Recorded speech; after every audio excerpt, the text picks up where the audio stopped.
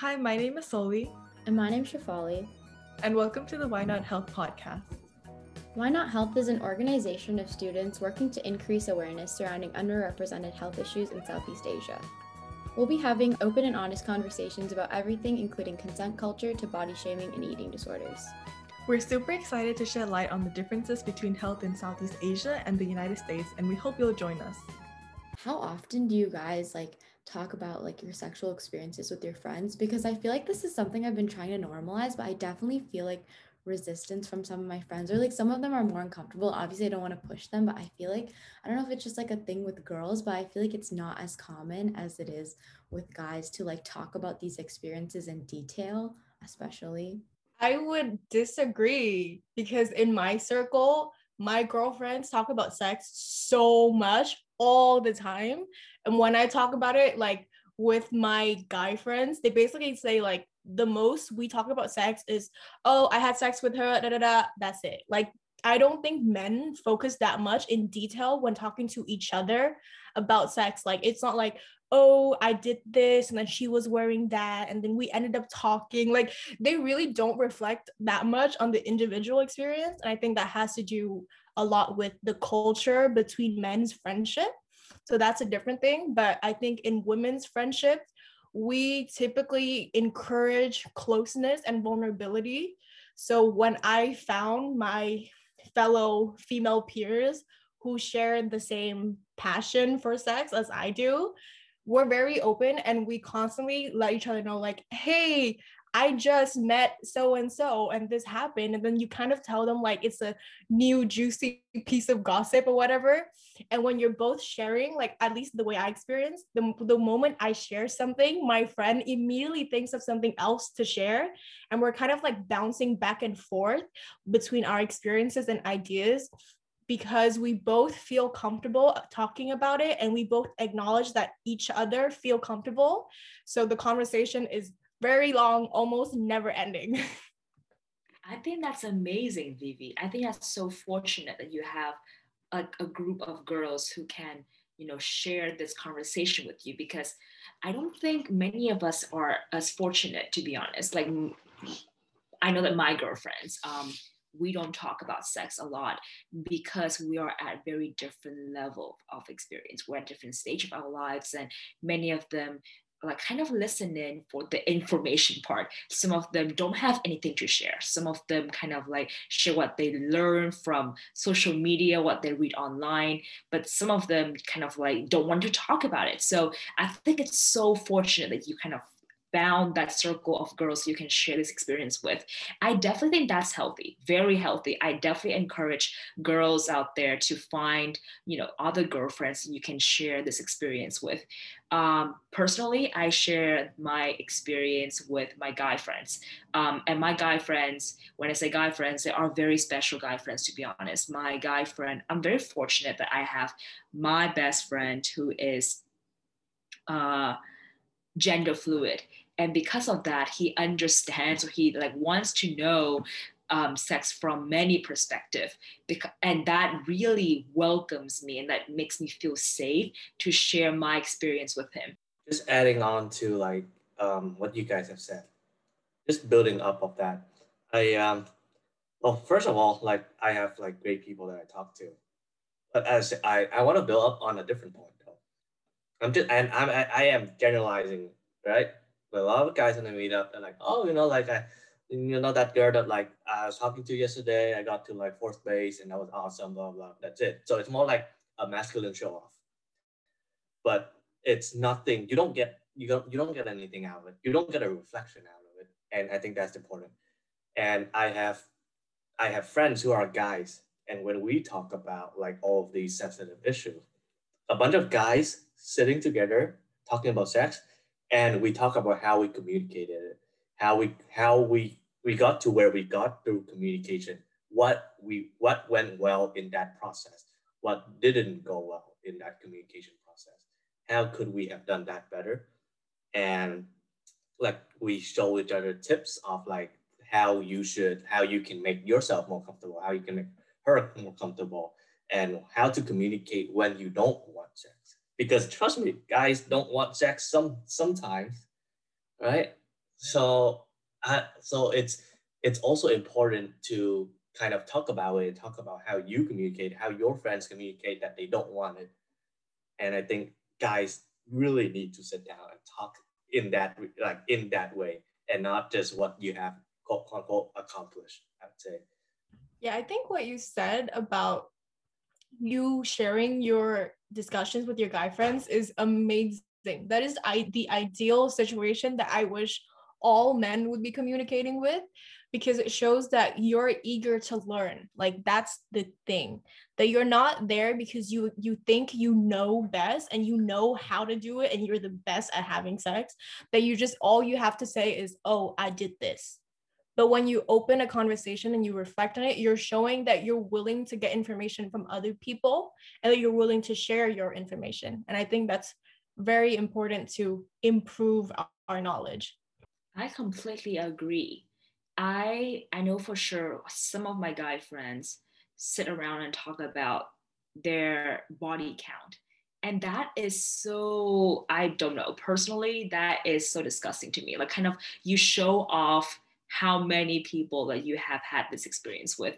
To me, that's just, I don't know, that's not something that's cool at all. And I don't know if, like, at this point I'm just generalizing, like, do men do that? Like, do people do that? Yeah, I don't know, question. Yeah, I feel like with my guy friends, I feel like there's always me having to like correct the way that they speak about women, especially like their experiences. I'm like, oh, like, are you really gonna say it like that? And like when they talk about people they've hooked up with, I'm like, oh, tell me more. And it's always, I feel like it's not as much about the experience as just listing the experience as something that happened and not as something that was as meaningful. And like I feel like I don't always blame them because I think that's the way that they've been, taught to talk about it, at least normally. Like, wow, that's so good that you're able to talk with your friends like that. I feel like that's super healthy and that's what should be normalized for like women and men. But yeah, I definitely feel like I've had to have conversations with my guy friends about how to like speak more respectfully about women and just like, yeah, that kind of stuff. I saw someone bring up the idea of quantity and quality. And I think, yeah, that too, it is a generalization, right? But a lot of people who they like to talk about the quantity that they have. How many times, like a week, I guess, how many times a night, how long did it lasted. But I think that's in everything, not just this, in just life in general, right? You always want to prioritize the quality over the quantity. And I think it's very important to have like for guys to sit and talk about like, oh, it's like share their experience and kind of talk about how we got there, and if you didn't get there, how can you, what should you do to like to reach a certain quality that you want.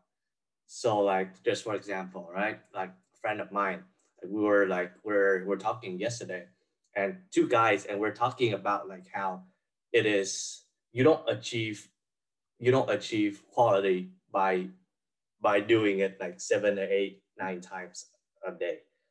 That's not how you achieve that's not how you achieve like quality. And I think that's not something that many people would prefer to say that they do 7, 8, 9 times instead of like, oh, I had one really really good one, and not good for me but good for her.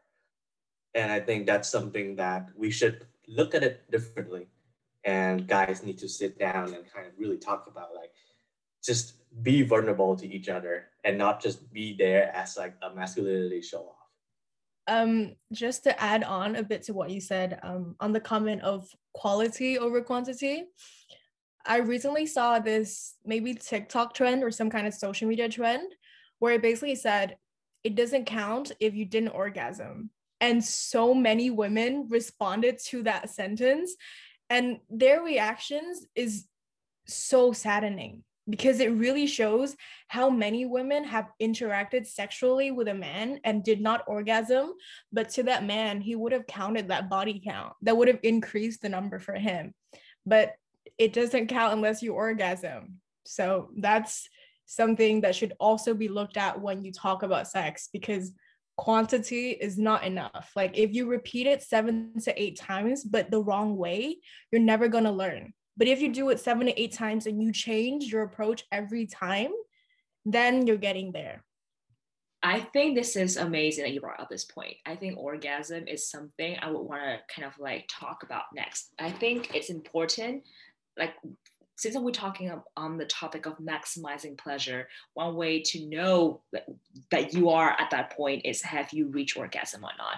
I think one important thing personally is that knowing how to reach orgasm yourself is also important. Kind of like know how to make your body feel the way you want yourself to feel during sex is something that is essential when it comes to maximizing your time and maximizing your pleasure.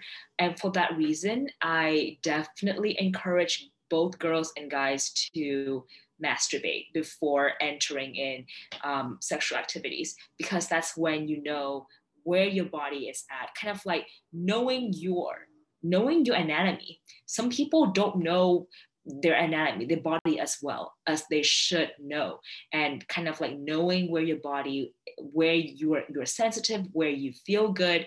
I think that's very important. Another on this topic of like masturbation, something that I didn't realize is the help of technology. So girls out there, you do need to know that there is something called a vibrator that is very good for this purpose of activity. And you should definitely look into it, invest in one. It really helps you to reach that stage where you want to get. And also, why not use help from technology during sex? Something that my partner and I would talk about is the use of vibrator during sex. He said, well, if this piece of device can help you to be happier than what I can do, then why not use it? And I think that's something that is also very powerful. So yeah, that's just my take on it. Definitely don't shy away from masturbation. Definitely look into it. But then again, actually, I want to ask this question to everyone. What do you feel about masturbation, like especially for girls? I feel like masturbation is it's a very new topic, a new concept to talk about, for guys and for girls mainly. What do you guys feel? I honestly, for a long time, I think until the end of high school, I didn't know it was something that other people did a lot. Like I was like, I don't know, I can't believe I didn't know that. That sounds super naive, like when I think about it now. But like at the end, like my senior year, me and my like best friends were talking about it. And I was like, oh shit, like we're all the same. Like we all masturbate. Like I had no idea. And I also think like I also was like scared of like vibrators and stuff, because I was like, oh, these seem like things for adults. Like, I don't know, like they seem like super inaccessible. But then now seeing so many of my friends getting them, I feel like it is something that is like a move. Everyone should get one. I think personally, masturbation, or even the topic of it, was very important for me to engage in sex, because as a woman, the idea of an orgasm is very elusive. Like it's very difficult to define what an orgasm is. Also because like scientifically, like biology wise, women have, I think, 4 or 5 different kinds of orgasms, and they differ from duration and feeling of how concentrated it is in your body.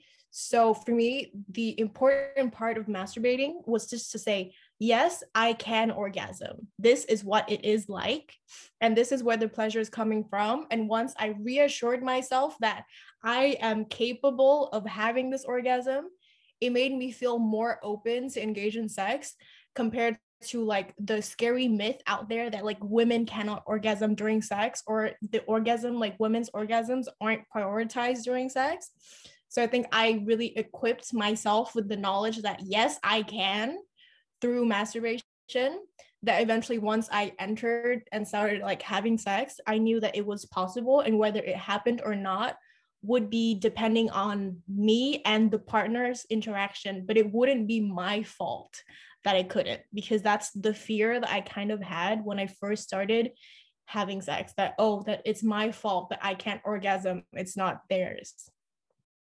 I actually feel like I've heard this from a lot of people. Like they think that it's on them that they can't orgasm. They're like, oh, it just doesn't happen for me as much. I'm like, no, like you need to look at your partner and then think about it that way. Like it's not your fault. And I feel like a lot of people internalize that and they think they're just bad at sex, but I don't think that's the reality of it. Oh yeah, just to add in the different kinds of orgasms that women have, I think I can list a few. First, there is the clitoral orgasm, which is stimulation on the clitoris. There is the vaginal orgasm, which is from the G spot internally. There's a combination orgasm, which involves stimulating both inside, so on the G spot, and externally. So you would say that the combination orgasm is more intense and longer lasting because it uses both sides and engages more nerve endings. So that experience of that orgasm might feel different from, let's say, like a clitoral orgasm that you could get with like a vibrator or something. Then I think the fourth one comes from, it's a kind of orgasm that you can get from working out. Apparently, I have not experienced that, but it is a kind of orgasm. And there is also a fifth one that I forgot.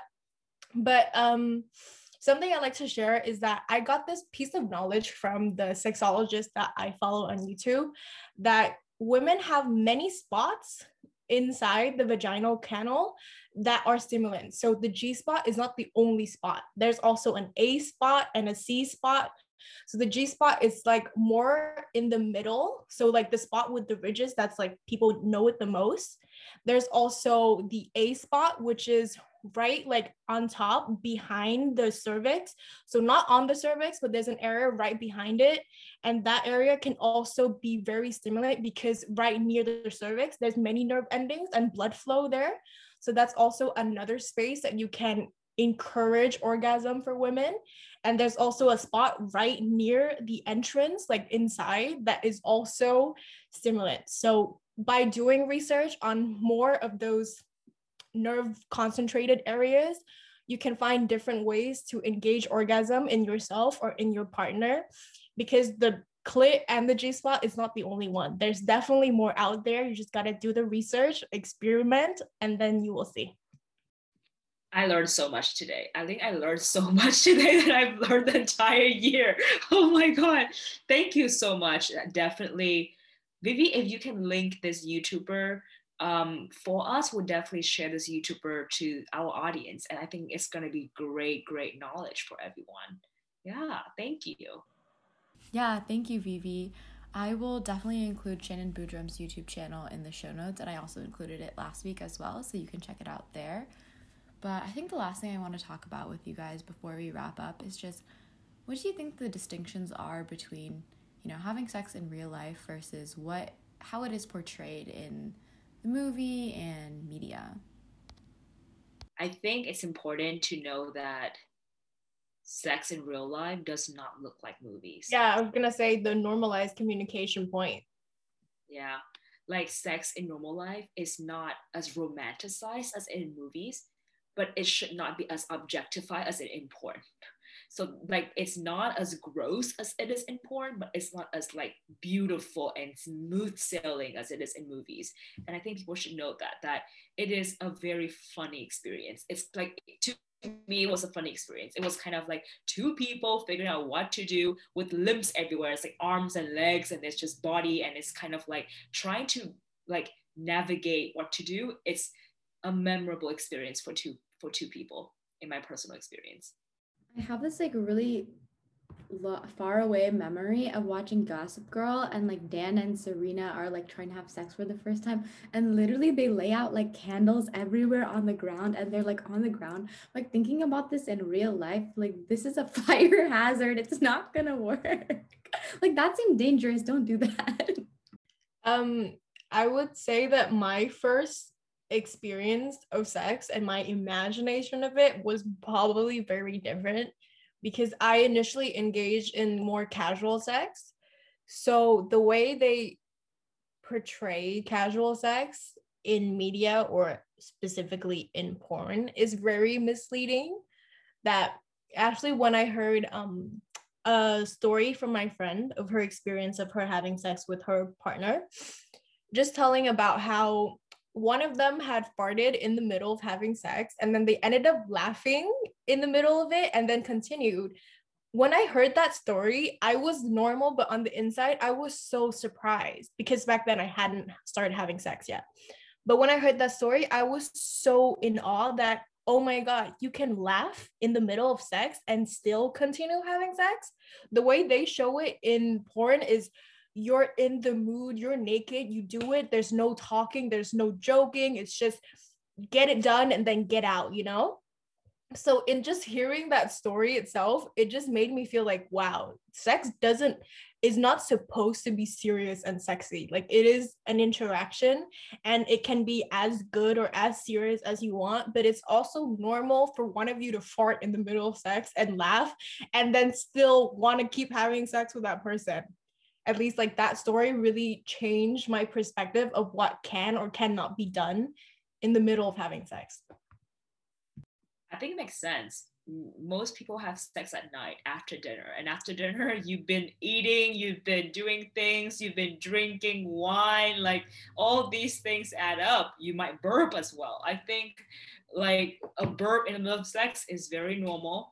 I heard people sneeze in the middle of sex. That's also normal. People kind of like, excuse me, let's take a break. I need to take care of my business. That's also very normal. Like, there's so many things that can happen in the middle of sex. Yeah, I definitely agree with that. Thank you for sharing, Nancy. So I believe this wraps up our podcast series on sex and sexual health. And thank you again so much to Kwa, Vivi, and Nancy, all of you, for being so candid throughout the series and, sharing so much knowledge and advice with everyone. For everyone listening, I hope that you feel more comfortable seeking out information on sex and that you're inspired to have open and safe conversations with the important people in your life. Next week, we'll be inviting some Why Not team members as well as some Southeast Asian youth onto our podcast to discuss body image, social media, and influencer culture. I hope you stick around to listen, and I'll talk to y'all soon. Bye!